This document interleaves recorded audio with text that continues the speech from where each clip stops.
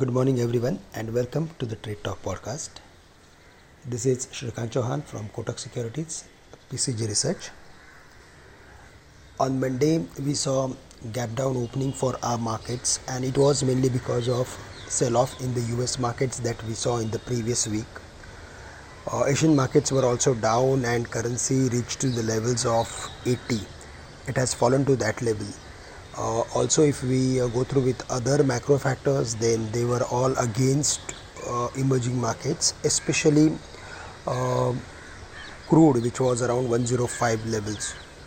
Also, if we go through with the dollar index, then it was above the levels of 109. So all these factors are certainly going to increase pressure on the emerging markets as well as on the Indian markets, and maybe because of that we are going to see limited upside in the short term. Certainly the markets are going to trade, or it is going to consolidate within the range of 17,400 to 17,500 on the high side, and 17,100 to 17,000 on the downside.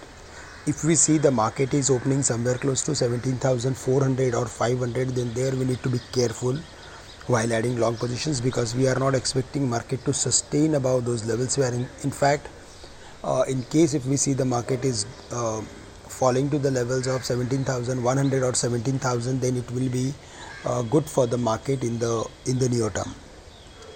So broadly, if there is any higher opening and if we see the market is hitting to the levels of 400, 450, then there we should look for taking some contra bets in the market. Or if there is any reversal formation, then we should look for creating some short positions with a stop loss at 17,500. Also on the downside, 17,100, 17,000 are the levels where we should look for adding some positions.